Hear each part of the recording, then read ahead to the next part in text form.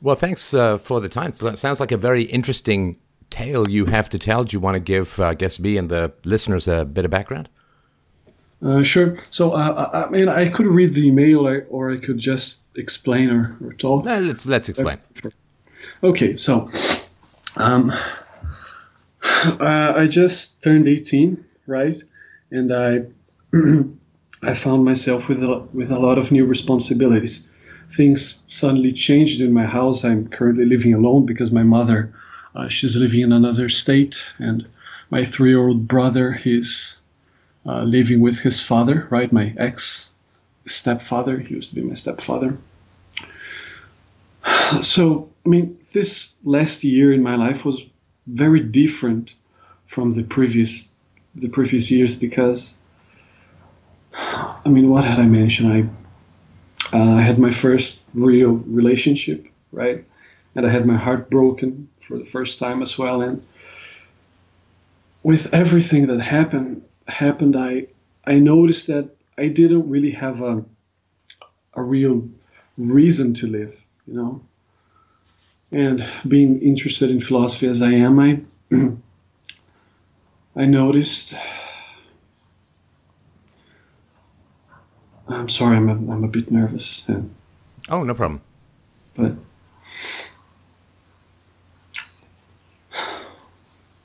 well, I noticed that I needed a reason to live, right?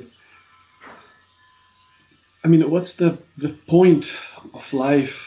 I'm not a religious person. I try to be, but I can't. And what I noticed is that the first thing you need to know before starting to live is to know where you want to end up, what you want to achieve, what is the point, the meaning, the the final cause, the end goal of life. And in this last year, I had a lot of problems, right, and difficulties, and I could talk to you about every one of them or talking to anyone, but we don't have all this time available. So if I'm only capable of convincing myself of one worthy, true meaning in life, I'm going to have enough motivation to solve all the other problems. And I'm going to be able to live, and I'm going to have a standard of quality that I can compare with life and see how well I'm doing, right? Without that, I just don't see how I can live. Yeah, no, listen, I mean, that's a very admirable perspective, right? Which is, I want more than meat, muscle, sex, food, sleep, and work, right? I mean, that's really the life of a mammal, the life almost of a slave. And you want a higher purpose, you want a higher meaning, you want something through which you can organize your thoughts and your actions. Yes. Why do we do what we do? Why do we get out of bed in the morning? It can't be just to seek pleasure. Because pleasure, well, like we're so hardwired that pleasure diminishes over time. You know, whatever we achieve, I mean, even people who win the lottery, they're thrilled for a day, a week, a month maybe, and then their problems return and they get new problems, which is now they're concerned that everyone is only interested in them for their money. I've actually known someone who won a staggering amount of money in the lottery, and within a couple of months, they were in many ways worse off than they were before. Now they had, family members who wanted things, and they had people who were begging to get them involved in business deals, and people they bought stuff for complained and got upset. I mean, we do have this fantasy that there's something out there that's just going to make us happy forever, and we adjust. Of course we adjust. I mean, if we didn't adjust and return to a normal level of happiness even when something great happened, we would still be living in the mud. Discontent and reaching for more, and whenever we get to a new plateau, we get bored or restless and we reach for a newer plateau. This idea that we can sit like a hippo in mud in the stink of our own happiness for eternity is one of the ideas that causes the most unhappiness in the world. So hedonism, or the pursuit of pleasure, is not something that is sustainable, is not something that can be the center of any life purpose. Now, of course, you said you're not a religious person. In the religious worldview, in the Christian worldview, of course, the purpose is to resist sin, to pursue virtue, to worship Jesus, and to get to heaven. That's your narrative, right? That's how you organize your life. I mean, how the hell are we supposed to organize our life if we don't have higher values, if we don't have a purpose? We're just going in circles, satisfying physical wants, physical needs, physical desires, for the most part. We're just on a dopamine chase, which scarcely seems enough for, a species that can create cathedrals and plays and civilizations and so on, right?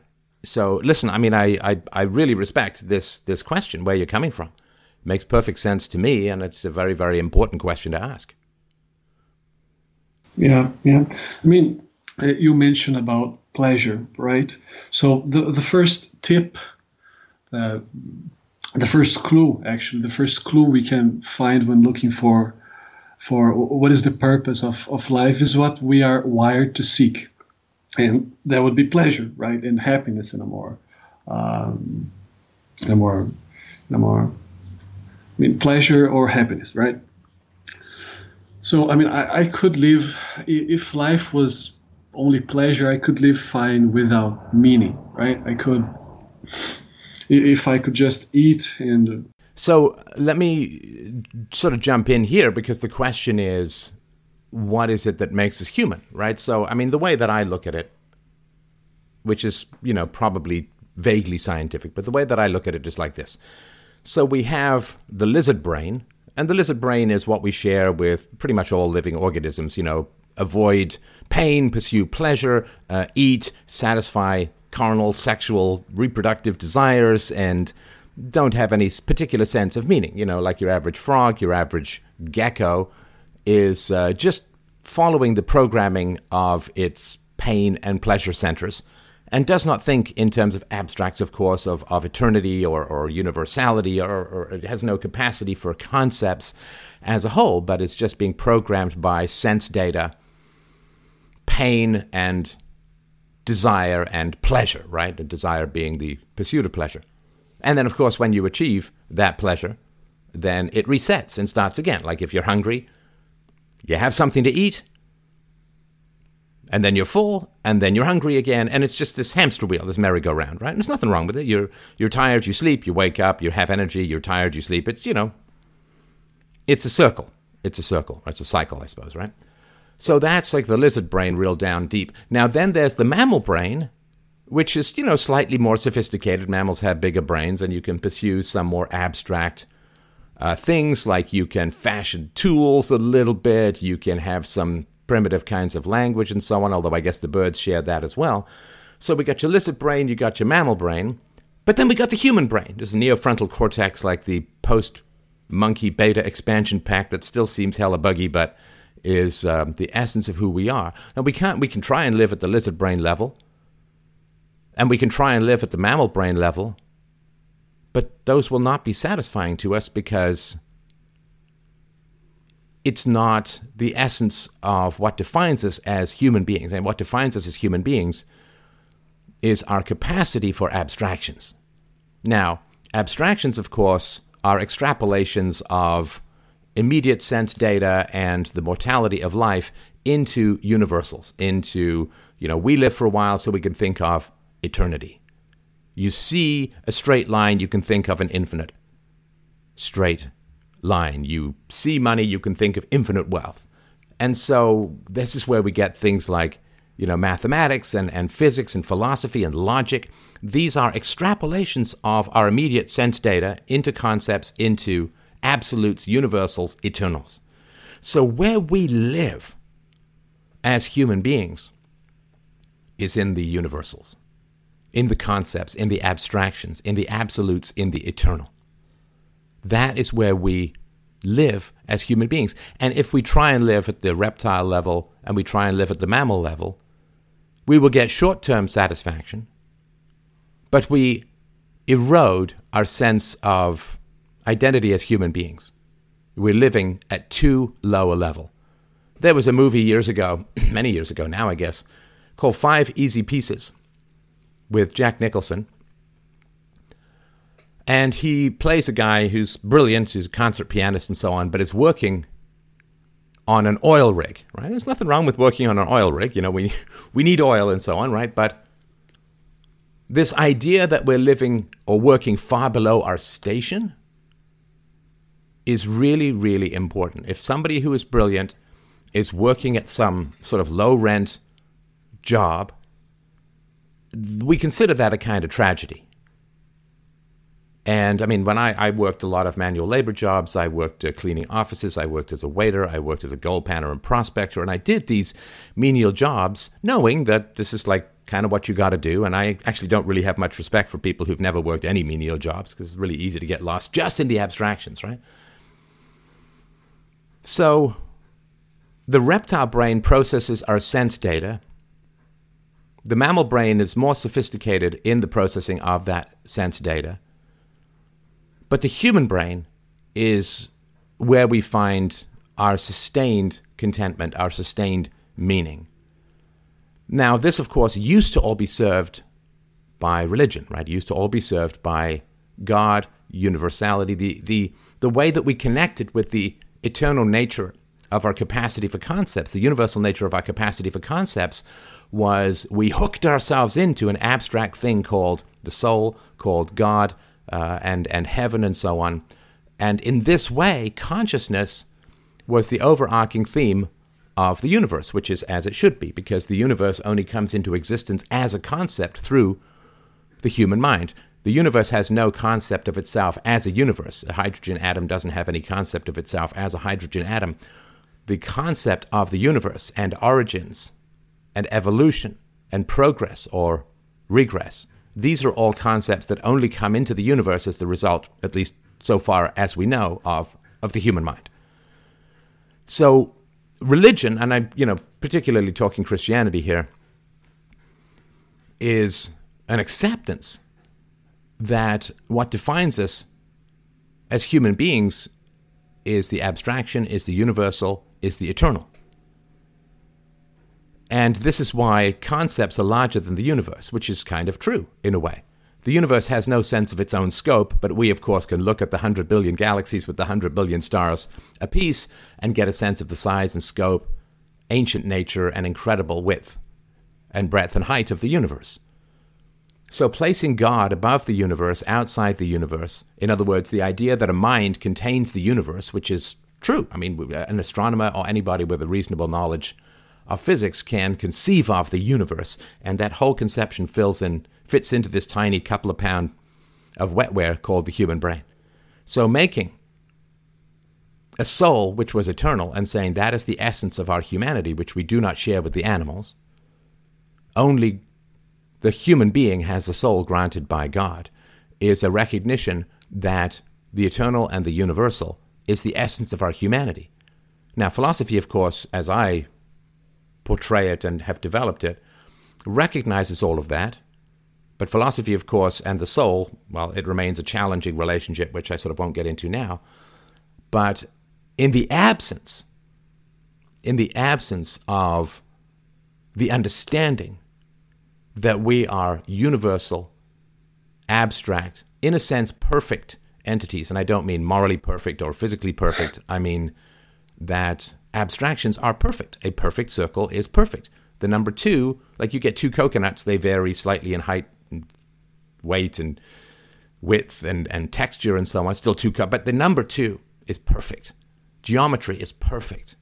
A right angle you cannot create perfectly in nature, but is perfect in its abstractions.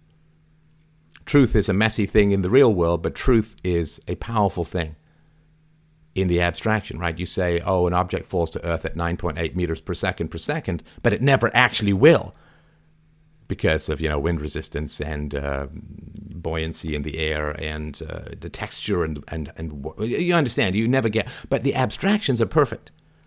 And so in religion, in Christianity, you have all of these abstractions that are themselves perfect, which we must pursue and attempt to achieve. And that is the power, of course, and the truth of Christianity, which is that we are eternal beings, in that what is human about us, essentially human about us, is our capacity to encapsulate and inhabit universals. Now, for people, and I'm not sure, I think you mentioned something about video games and we crackled out a little bit there. But in general, you have, when human beings, here men, when we don't have this hooking into the universal and the abstractions and the eternal, we descend to video games. Of course, video games, they're fun, and I have no particular opposition to them in principle. But it's mammal brain, right? I mean, it's shooting, it's running, it's, immediate puzzle solving. It doesn't have anything of the universal, the abstract, the perfect, the eternal in it. And so video games, pornography more lizard brain, but video games are at the mammal brain level. It's more sophisticated than something a lizard would do, but you could probably train your average ape to work with video games in a way, at least some of the simpler ones. So when we lose our universals, we try to live at the level of the mammal, and it doesn't work for very long. We end up depressed. We end up alienated. We end up with a sense of futility, right? A sense of, well, what's the purpose? What's the point? Because chasing dopamine, it's fine for mammals. Chasing pleasure and avoiding pain, it's fine for lizards. Perfectly fine. For us to live as lizards and mammals is as ridiculous as lizards and mammals attempting to live as us. But we are eternal. We are universal. We are abstract. We are perfectible in our ideas. And that's unique, not just in the animal kingdom, but in the universe as we know it. Probably isn't unique, of course, 100 billion galaxies, 100 billion stars. But I think that you, because of your wisdom and intelligence at such a young age, I'm saying, well, I can't just live like a mammal. I can't just live without a larger abstract purpose. It's what I'm saying. Does it sort of make sense? Not just as I'm saying it, but with regards to your life, or am I missing a lot? Yes, it does. It's perfect. You explained perfectly the fact that the human brain is this extraordinary piece of matter that can look at all the things that are finite and extrapolate to the eternal, right? And abstract, and we can get to the concept of the eternal and the perfect, the perfect ideals of all things, the perfect good, the perfect truth. And I need to know what you think about one thing. I mentioned that I'm not religious, right? But I've tried to be. And I was raised for at least some part of my childhood as a Jehovah's Witness. Later, I tried to become Catholic, but I really can't achieve the faith, So I look at the arguments. It seems to me that Christianity is something that you need to prove historically, right? Because it's a historical event, the revelation and Jesus and how he was born and the death and resurrection and the miracles. It's something that you solve historically. When you can prove historically the truth in Jesus, God, and all the other things, they come afterwards, right? Well, but the philosophy of religion is such that it has to remain in the realm of faith. Because once it has passed from the realm of faith to the realm of science, it's no longer religion. So, with regards to this conversation, religion is closer to humanity than atheism for the most part. And this is why a knowledge of our desperate and foundational need for abstractions, for universals, which is because that's the only thing that makes us human, the only thing that really defines us as human. As I talk about this constantly in my philosophy, right? Or in philosophy. The title of my book on ethics is Universally Preferable Behavior, because without the universally, we're not human beings and we don't have free will. And with regards to the argument I've put forward many years ago and consistently since for free will, our free will is our capacity to compare proposed actions to universal standards, to abstract standards. And I have always focused on, because philosophy deals with abstractions and universals, in the same way that physics isn't just about the ball you drop in your house. And biology isn't just about your pet snake, right? These are universal. Mathematics is not about the numbers in your cash register. It's about numbers as an abstraction as a whole.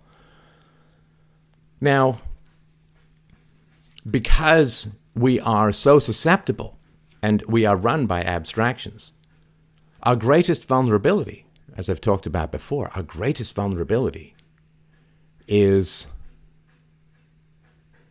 false abstractions, right? This is why, what are we threatened by in life? Not natural predators, not wolves or lions, not even thieves and murderers and so on, because we can mostly take preventive measures against those, and we can have a gun, or we can learn self-defense, or we can move to a good neighborhood or live in the woods. So we can survive those things. What we cannot survive are toxic abstractions like the state or the universal good or the social good or whatever crap is put forward. And that hooks into our capacity for abstractions. And the enemies of humanity, who are composed of humanity, of course, but the enemies of humanity know our capacity for abstractions, and that's why they play upon our sympathy and our universality. And this is why Christians are uniquely susceptible among most of the world's major religions, because Christianity is founded upon universals, whereas other religions are generally founded upon in-group preferences.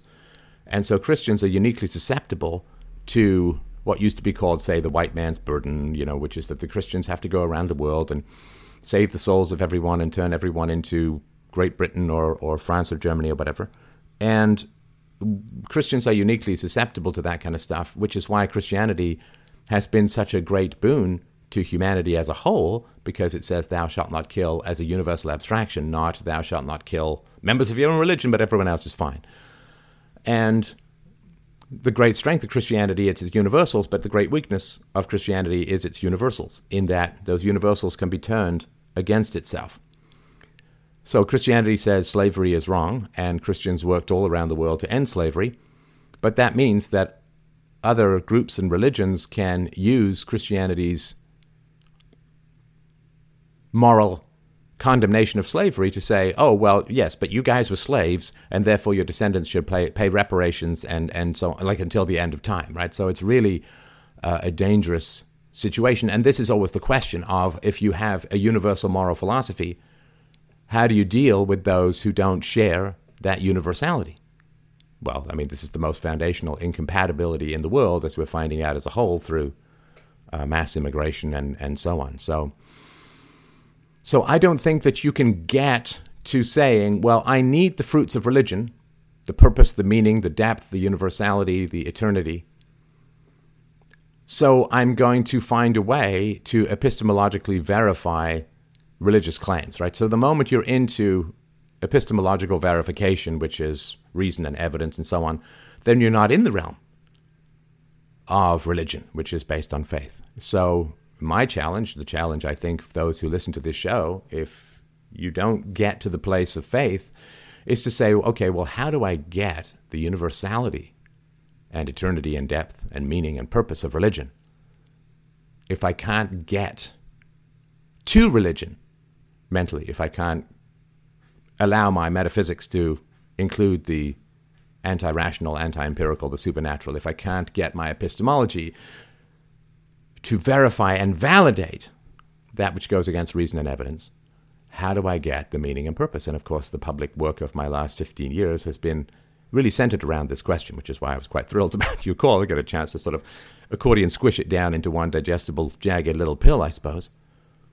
Yeah, the question is, how do we get the purpose without, if we cannot accept religious edicts, how do we get the purpose, the meaning, the depth? Well, I think philosophy has an answer to it, and that's one of the things that I have focused on, which is why I'm so condemned, right? Those who bring universality to a fragmented and subjectivist universe are generally condemned because there are huge power centers and structures, both religious and political, that rely upon subjectivism, postmodernism, relativism, and so on, and only pretend to have universals in order to manipulate and control others. When genuine universals come along, those people are condemned virtually beyond all others.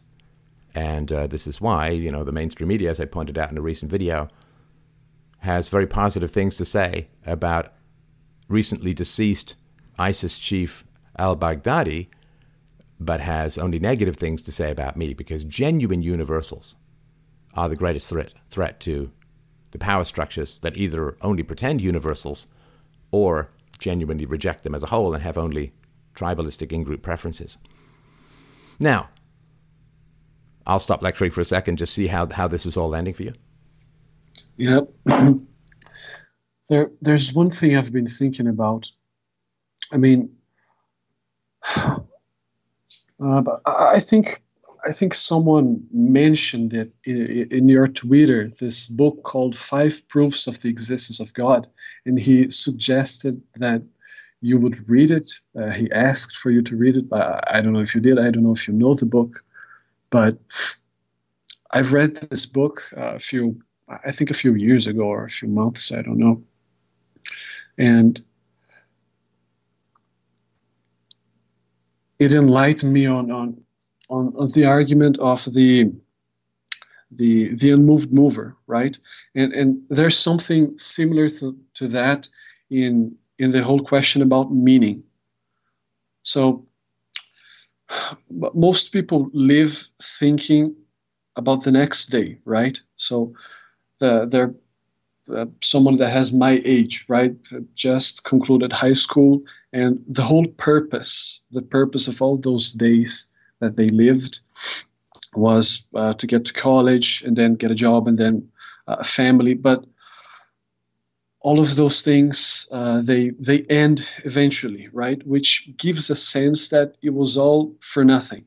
It gives a sense that it was meaningless, I mean.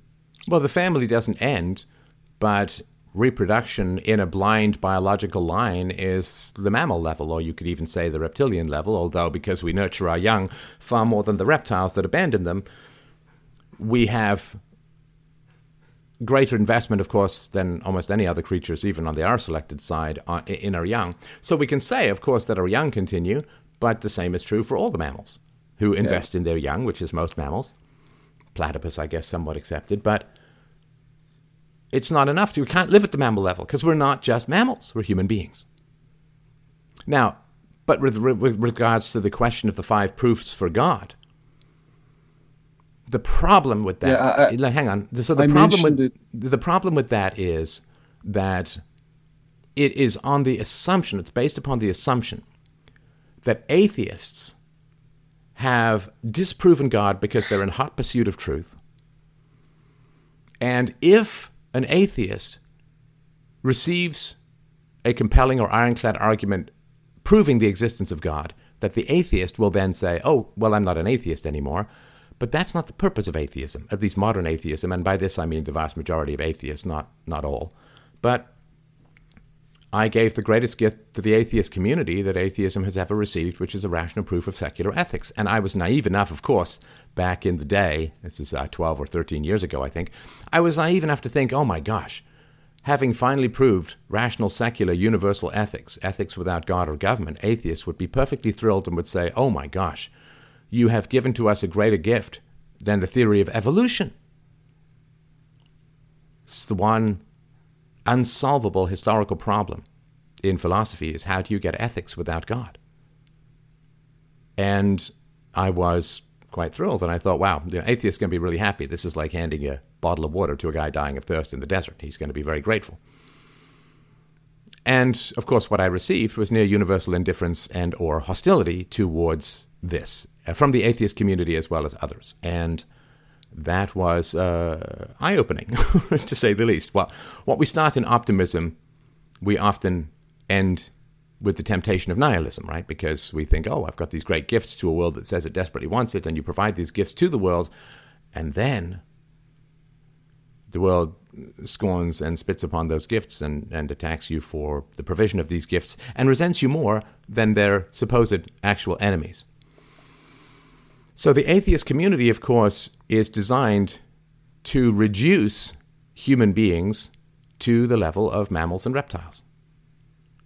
It is designed to infect us with a spiritual, or rather anti-spiritual malaise, to disconnect us from universality and eternity and to turn us into striving mammals seeking power, relief from pain, and pursuit of pleasure. That's the purpose of the atheist community, and this is why it is so relentlessly socialist and Marxist and leftist, because if you can disconnect people from universals, you can control and bully and subjugate them very easily. Because we go from human beings with virtues to defend to animals very easy to domesticate. Right? Why can we domesticate animals? Because they don't have abstract principles, concepts of rights, concepts of virtues, concepts of goodness and evil. So they're relatively easy to subjugate, and you can either completely domesticate them, sort of cats and dogs and so on, or you can at least subjugate them to the point where you can cage them and use them for fur and meat and so on. Like, think of those Jerry Seinfeld U-shaped horses that are plodding around a circle with obese women on their backs, right? That this is because the horses are just mammals, right? And so they're easy to subjugate. So when you take human beings and you separate them from the universal, from the eternal, from the depth and power of what it is to be a human being, when you downgrade them from human to mammal and reptile, they're ridiculously easy to control, which is why atheism separates us from universals at the behest of the totalitarians so that we can be more easily controlled. And this is why, you see, when I came back and said, no, you can have atheism and a deep connection to universals. You can have atheism and perfection and eternity and universality. The atheists hated that. It's like someone coming in to the farmer's fields and teaching the cows about ethics and rights. Well, the farmer doesn't like that. Except it's not possible with cows. It is possible with human beings. So this idea that, well, if I come up with a good argument for God, the atheists are just going to accept it, well, they're not. They're not. Because they're there to scrape off your humanity and turn you into cattle to be ruled by others. Because I was able to give atheists universality that was rational and empirical, right? Universally preferable behavior is rational, consistent. It explains history. It explains communism and socialism and capitalism, free markets. So it was robustly rational, empirically, utterly verified and verifiable. So in a sense, more digestible, infinitely more digestible to atheists than any of Augustine's or others' 5 proofs for God. But the atheists hated it, didn't want it, rejected it, even though it supports atheism and couples atheism back up to humanity with the depth and power of a religious narrative. But see, the purpose of atheism is to downgrade you from human to mammal, and therefore universally preferable behavior, re-upgrading you back to human from mammal, very much goes against the grain and purpose of atheism, which is to strip us of our metaphorical soul so that we can be owned, controlled, and subjugated like every other mammal in the goddamn universe.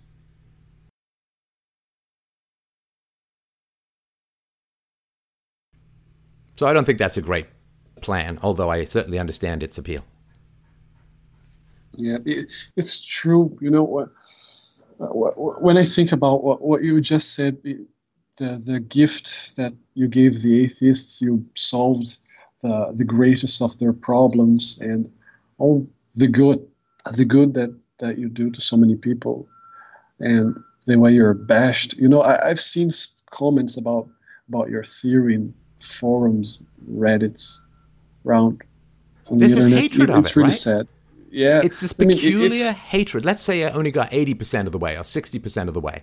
Or let's say it was a spectacularly wrong theory. Like even Richard Dawkins says about a theory that's really bad, it's not even wrong. Like it's not even good enough to be wrong. So let's say that I took an approach to ethics that turned out to be completely wrong. But it's a pretty wide and broad approach to ethics. And so at least there's value in saying, okay, well, let's not go that direction. But you understand there's this visceral, peculiar, deep, and powerful hatred of UPB among the secular and atheist community. And again, I didn't understand it at the time because this was the biggest cry. This is why it's one of the first things. Really, the first thing I worked on was the Universal System of Ethics. My very second article, I think it was called Proving Libertarian Morality. where I started to tackle the issue. I talked about it endlessly early on in my podcast series and wrote an entire book that I released for free back in 2007, 2008, I think it was released. And it's really, really eye-opening to see that their purpose is not to find truth and not to find virtue. Their purpose is to degrade us to mammals. And there are a lot of people, of course, who would get very relieved to be degraded to mammals. A lot of people very, very relieved because it takes away moral responsibility. It takes away free will for a lot of people. It allows you to sink into the squalid pit of your own dopamine chasing. It allows you to avoid the confrontation with evil that is really the essence of humanity, and the only reason we're able to have this conversation and able to have any space or capacity for free will and therefore virtue is because people confronted evildoers and sophists and liars and manipulators and controllers in the past. And of course they want you to skip out of the fight. If you get to be the heavyweight champion and make $5 million without actually having to fight anyone, well, that's vastly preferable to most people. So they want you out of the arena, so they tell you there's no God, and then they steadfastly push back and resist against anyone who can couple you back to eternity, meaning, depth, and power, like me. That's the purpose. And everybody who has downgraded and attacked universally preferable behavior without calling in for a coherent argument and a rational rebuttal, well, they are a traitor to virtue, to humanity, and to the future. They took their 30 pieces of silver of virtue signaling, sink back into their Black Ops video games, and then turn the future over to just about the worst human beings imaginable. Good job, everyone. Well done. Good boy. There's your dopamine kibble on a screen. I know I sound bitter, a little bitter, but I'm very grateful for the illumination that everyone has provided me over the past 15 years. I really am. Well, you have reason to be. I mean, yeah. It's not easy to be a philosopher. Right? That is true. It's not easy to be. See, it's not easy to be universal. It's easy to be a philosopher if you're dismantling universals, because that serves the powers that be. It's easy to be an in-group, fetishizing, tribal, pseudo-religious cult, because that serves the powers that be. It's hard to be a Christian. It's hard to be a philosopher who's promoting universals. That's tough, because universals are the opposite of power. The power is about convincing people that there's more than one category of human beings. Like there's the state, and then there's its people. There's the woke, and then there are Nazis. There are the enlightened, and then there are the fascists. Once you can convince people that there's more than one, in fact, many, often oppositional categories of human beings, well, humanity is no longer a single species, but a warring tribe that needs to be managed and controlled by near universal, oligarchical, hierarchical, totalitarian power. If you can get the kids to squabble, you can constantly come in and tell them to get their act together and control their behavior. Now, universals come along, and people who are interested in universals and promoting universals come along and say, well, here's what we have in common, and here is a universal methodology for resolving our disputes. And once people accept that, they don't need the state anymore. So the state and those who engage in the exercise of power or wish to over human beings must fragment our conversation into warring tribes of utterly oppositional narratives. I mean, you got Alexandria Ocasio-Cortez out there seeming to impugn that white people create hurricanes to harm brown people. Now, you tell me where we can have a civilized and rational discussion in that kind of world. You can't. And that's the point. So I think for you, the question is, how do you use philosophy to hook into the universal and the eternal, right? Yeah. Can we break down one idea first? I mean, there's one idea, this thing that I was mentioning, that's why I mentioned the book. that I was talking about family, right? How you live for one day after the other, but eventually, even your family is gonna end. Humanity is gonna end, and the fact that it's gonna end, it brings a sense that it was all meaningless. It was all empty. Do you mean sort of, sorry to interrupt, do you mean sort of like the sun's going to burn out and the planet is going to go dark? Are you talking that level of time frame, or are you talking about, 90% of the species who've ever lived have gone extinct and will be along that line at some point? Or what sort of time frame are you talking about with regards to extinction? Yeah. Why do I live today? I live today for tomorrow, right? I study because I want to work. I work because I want to get money. I get money because I want to build things and be happy and have a family. Why do I want a family? So that they can have more family later. Eventually, it's all going to end. And the fact that it's not eternal, why did I do all this? I'm not saying that's the case, but it's just a sense, this lack of reason for existence. Now, this is very analogous to the argument for the unmoved mover. Because, so if I owe you money, right? And you ask me if I have the money, I don't. So how I'm going to pay you? Someone else is going to have to give me the money. So Luke is going to give me the money, but who's going to give the money to Luke? Mark. Who's going to give the money to Mark? Matthew. Who's going to give the money to Matthew? John. Someone has to have the money to begin with, yeah. Yeah, at the end, there has to be someone that gives the money without himself being given the money. Yeah, he needs to have the money, and that's of course the argument, right? So the argument for God, this argument of the unmoved mover, is about act and potentiality. So if we see that things in reality, they have actuality and potentiality, there's got to be something in the end that is pure act, right? He causes other things to be without himself being caused, and this thing, which is called God, he is the most fundamental level of reality. He just is, right? Yeah. And regarding existence, it's more or less the same thing, right? So what gives meaning to today is tomorrow. What gives meaning to tomorrow is after tomorrow. So thinking like this, the only way to make sense of all this is for there to be an eternity. So this is something that is in my mind. What do you think of that? Well, I mean, there's logical challenges with the first cause. I mean, this sounds like a complete cop-out, and I will do a show on the 5 proofs for God. But here's the thing, is that I'm sort of concerned about spending more time disproving the existence of God if what that does is downgrade people from human to mammal and put more people on the path of being crushed under the caterpillar wheels or tank treads of socialism. So I have some concerns about it.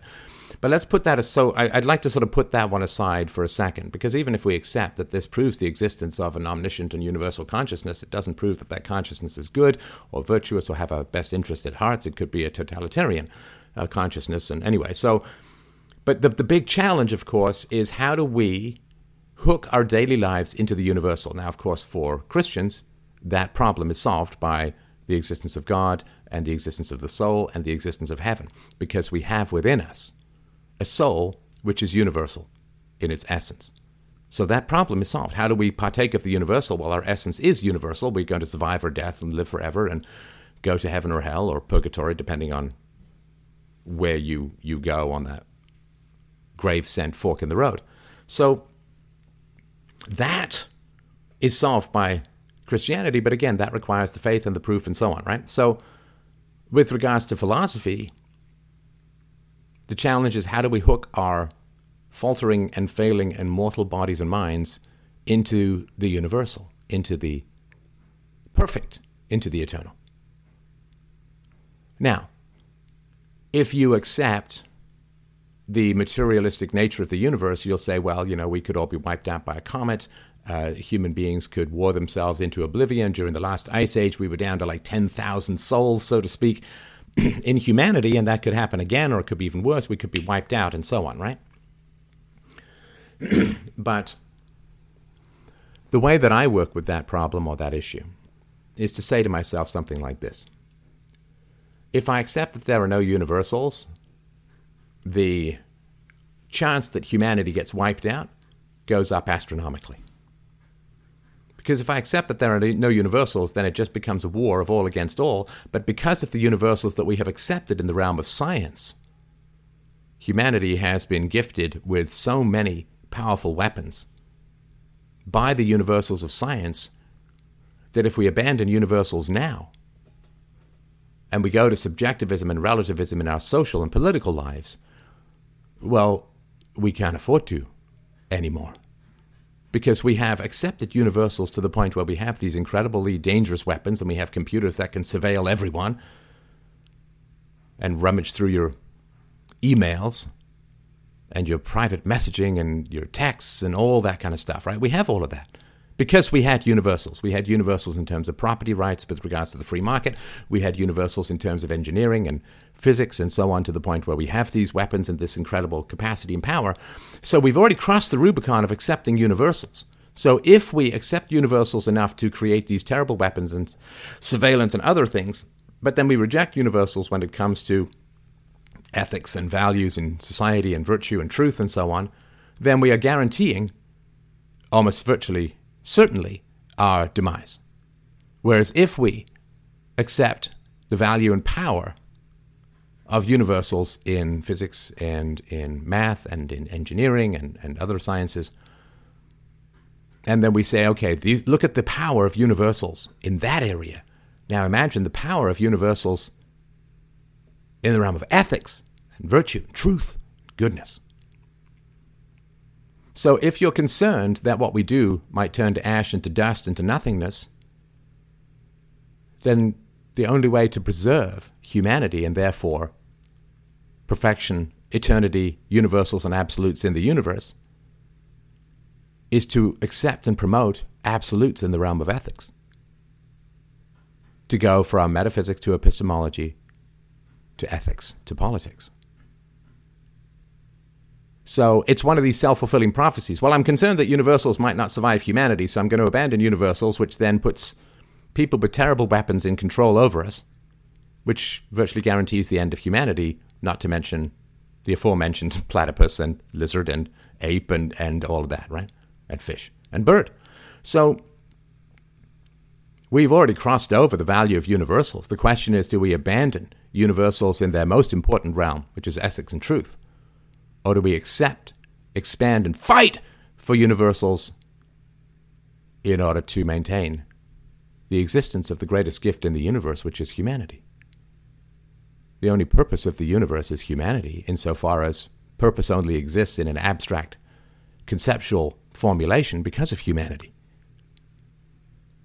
So, in a sense, we're already in the storm, and you can jump over if you want, but I prefer to fight to right the ship and sail to a better place.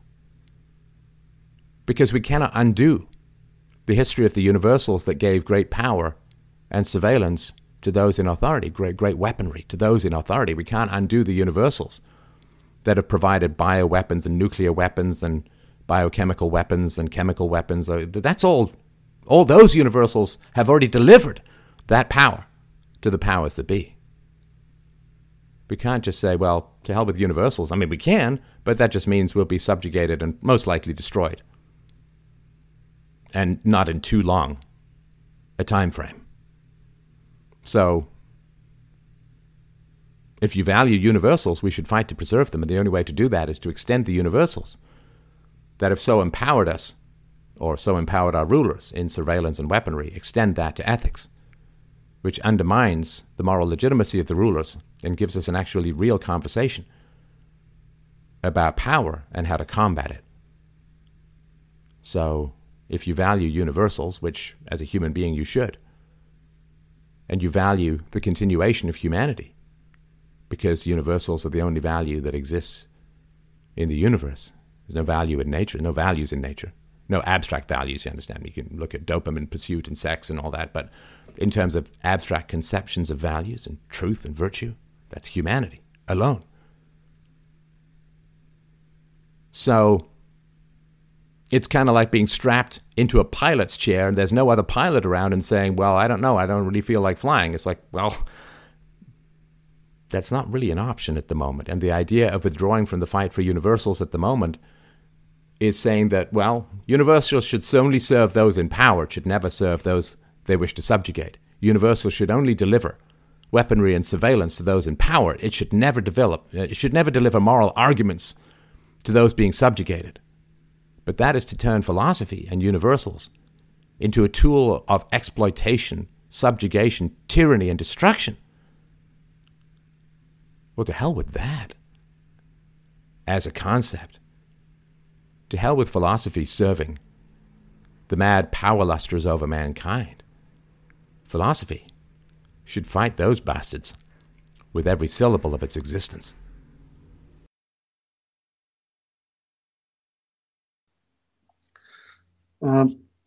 Regarding something that you mentioned a few minutes ago, you mentioned God, right? And maybe you're gonna do a show about this subject. And I mean, you are the extraordinary case of an atheist that noticed that perhaps it's not a very good idea to make everyone an atheist right now, right? Perhaps it's better for people to be Christian until we can solve some problems regarding, the postmodernism and nihilism and well, the mammals will war with the humans. The civil war is going to be the mammals versus the humans, so to speak. Yeah, we need these universals, right?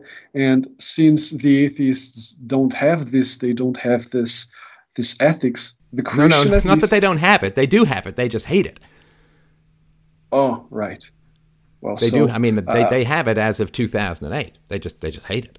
But sorry, go ahead. Right. So that's good. So we need ethics, right? And the atheists hate it. So to just turn everyone into atheists right now is probably not a very good idea, right? So I understand that. It's very interesting. But when you decide to do this show, I recommend that if possible you talk to the author of the book. I think his name is Edward Fazer or something like that. If he's on the show and you can have a debate, it's going to be amazing. It's going to be the debate of the decade, right? All right, so I will think about that. But if you have what sort of, I don't want to make the show too long because I'm a little bit concerned that sometimes these shows are. So if you have, if this is enough for you to chew over, that would be great. If you, can offer you sort of one more question, and I hate to be sort of stingy, but I do want to not make this so long because I think people kind of veer away from some of the longer shows. I understand that perfectly. So perhaps you can sum this up in, the four causes, right? The concept of four causes. So the things that define what something is. We have we're dealing here with the final cause, right? So you understand a lot more about Aristotle than me. You can correct me if I'm wrong, but the final cause is the purpose of something, right? Which is one of the things that defines what that thing is. So the final cause of the chair is for me to sit in it, right? The final cause of the cup is for me to drink. It's very easy to see in man-made things, but it's also in nature, I suppose. So what is the final cause of the human being or the human life? Well, it is to pursue that which most defines what humanity is. Now, a chair, of course, is passive, and therefore it is used to put your butt on. And therefore, its purpose is not active. It's made with one purpose, and then it just kind of sits there, right? And of course, you can use it to stand and change your light bulb or whatever. But so the purpose of humanity is not static, but continual. It is a striving. And the purpose of humanity must be something that is most specific to humanity. Now, other creatures have some kinds of abstractions, obviously, right? I mean, a lion recognizes a zebra as a zebra, even though it may not have seen that particular zebra before. So it has classifications and abstractions, and to some degree universals. I mean, you take a lion to a zoo, put it next to a zebra on another continent, it still recognizes it as a zebra. So animals do have abstractions, they do have universals. Animals can make certain kinds of choices, obviously. Animals pursue pleasure and avoid pain.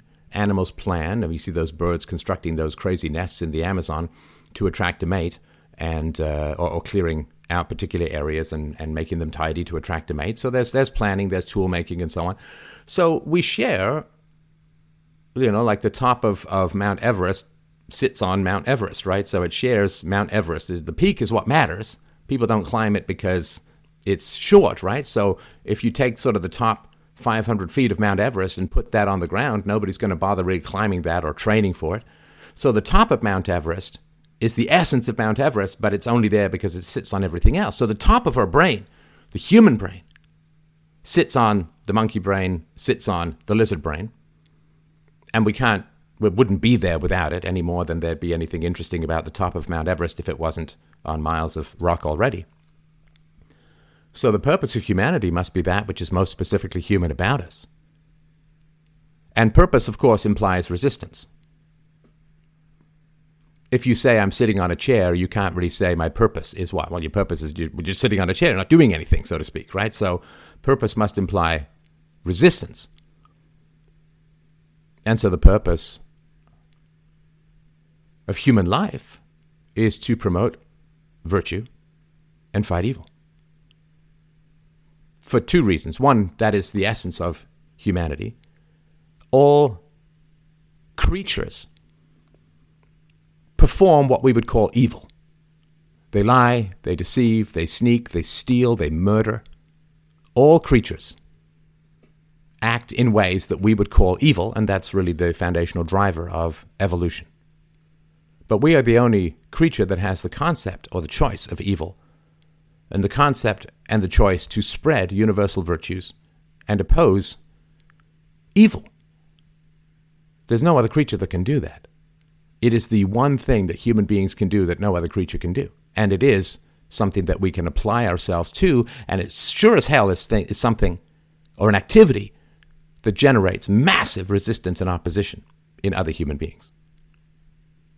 The greatest predator we face are immoral ethical theories. Not direct evil, not, as I said before, a thief or a murderer, but those who promote false, immoral ethical theories. Statism, democracy to a large degree, socialism, communism, fascism.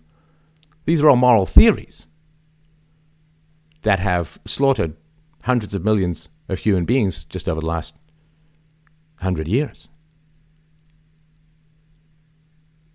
Duty, the social good, the common good, tribalism to some degree, racism to a large degree.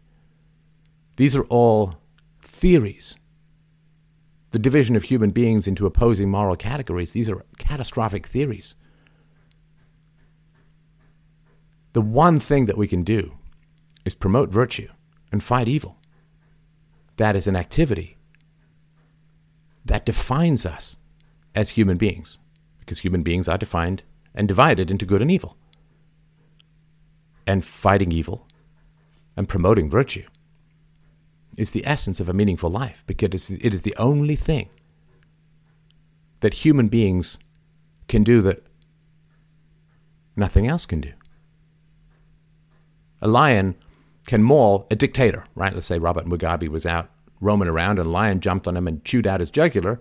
Okay, well, evil ended, but not by virtue, but simply by hunger. That's the one thing we can do, is promote virtue and fight evil. Now, not only does that define us as humanity and is the promotion of that which is most essentially and quintessentially human about us, which is our capacity for abstractions in the realm of virtue. Again, animals have abstractions in the realm of sense data and hunger and sex. You don't see a lot of lions trying to mate with a rock or a wildebeest. They know enough about lions and wildebeest to mate only with lions. But the one thing that we can do, that nothing else can do, is promote virtue and fight evil. And That is the greatest and deepest meaning of humanity. Not only is it the essence of what we are, but it also has the rather invaluable benefit of preserving human life and extending and expanding humanity's good relations with each other and power over nature and power over themselves, which is freedom and free will. So that, to me, is the only choice we have about happiness and meaning. To promote virtue, to fight evil, is not only quintessentially human, but it keeps humanity alive, which preserves our connection with universality and eternity. It's all we got. It's all we can do to be fully human. So I will give you that stuff to chew over, and I really, really do appreciate the call. I'm glad to be able to clarify for me, and I don't think it's just for me, my perspective in these areas. I certainly look forward to other people's thoughts about this. Let me know in the comments. Of course, you can find my email on the website, freedomain.com. So keep me posted about how things go. Let's do this again. I will have a look at that book and let you know what I think. But I really do appreciate the call, and let me know what your thoughts are afterwards, okay? Yes, thank you so much. Thanks. Take care.